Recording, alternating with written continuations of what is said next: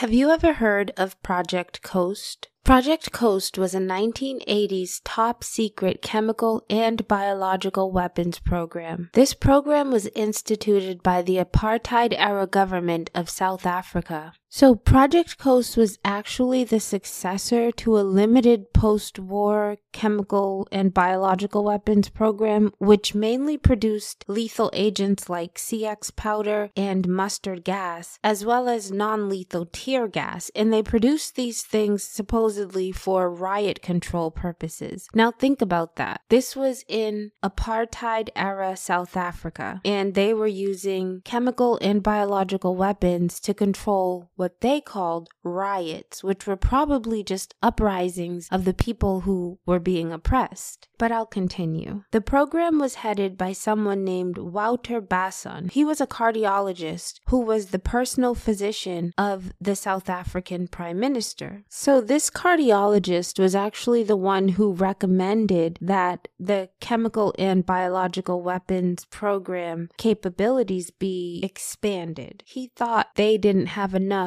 chemical and biological weapons. The South African government didn't want everyone to know that they had a chemical and biological weapons program, so to hide the programs and to make the procurement of the related substances that they would need a little more discreet, they created 4 front companies. These companies were called Delta G Scientific Company, Rudaplat Research Laboratories, Protechnik, and Infladel. Project Coast went on to create a large variety of lethal, offensive, chemical and biological weapons, toxins, and biotoxins, in addition to the defensive measures. Initially, these were intended for use by the military in combat as a last resort. So they copied techniques where devices that were designed to look like ordinary objects actually had the capabilities to poison people who were targeted for assassination. And this might include umbrellas and walking sticks which fired pellets containing poison, or syringes disguised as screwdrivers, or like poisoned beer cans and envelopes. In the early 1990s, when apartheid ended, South Africa's various weapons of mass destruction programs were actually stopped. But despite efforts to destroy equipment, stocks and information from these programs still actually remain. So remember the cardiologist that I mentioned who had suggested that they ramp up this program and all of that? He actually had to testify before the Truth and Reconciliation Commission, and according to his testimony, they actually investigated lots of unusual non-lethal agents, including illicit recreational drugs like PCP, MDMA, cocaine, and medicinal drugs like diazepam, ketamine, and many others. But here's the weird thing. We know that they manufactured large quantities of these drugs, and they were successful at weaponizing them into a fine dust or aerosol form that could be released over a crowd as a potential riot control agent. But this cardiologist was later found to have been selling large quantities of MDMA and other drugs on the black market. But the amount that was manufactured was far larger than what was sold. So the Truth and Reconciliation Committee accepted that at least some genuine weaponization and testing of these agents must have been done. They even did research on black mambas and extracted venom. They also did research on E. coli, but this was a specific type of E. coli where the bacteria was genetically modified to produce some of the toxins made by Clostridium perfringens bacteria. So basically, they were genetically modifying E. coli to make it deadly. There's so many more details that I could share about this disgusting project called Project Coast, but I just want to wrap it up by saying that this was actually a component of racial warfare. Project Coast claimed its first victims at the end of 1982 when Operation Duel was launched. This campaign aimed to eliminate hundreds of prisoners and informants. So the cardiologist biologists gave muscle relaxant pills to people, and they were able to drug prisoners, then dump their bodies from airplanes out to sea. One person testified that he was ordered in May 1989 to contaminate the water supply at Dobra, which was a refugee camp in Namibia. He claimed that he was told to contaminate the water with cholera and yellow fever organisms. He said the organisms were provided to him by a South African army doctor. The attempt failed because of the high chlorine content in the treated water at the camp. So this was also used as a component of racial warfare. Research on birth control methods to reduce the black birth rate was one example of the racial warfare. The managing director of Rotoplat Research Laboratories between 1983 and 1986 told the BBC that Project Coast supported a project to develop a contraceptive that would have been applied clandestinely to blacks. The director of the lab reported that the project had been developed as a quote-unquote vaccine for males and females, and that the researchers were still searching for a means by which it could be delivered to make black people sterile without making them aware. Testimony given at the Truth and Reconciliation Commission suggested that Project Coast researchers were also looking into putting birth control substances in water supplies. I'm sharing this information because there have been so many attempts at racial warfare. The U.S. government has done this to black people, Native American people, Puerto Rican people. It goes on and on. This is something that we have to be aware of. So when the government tries to force us all to get vaccinated, I think at the very least we need to be skeptical. I'm not saying that it should be an immediate no. I just think we need to be very well informed on what we're putting into our bodies. Thank you very much for taking the time to listen to Path of a Green Witch podcast.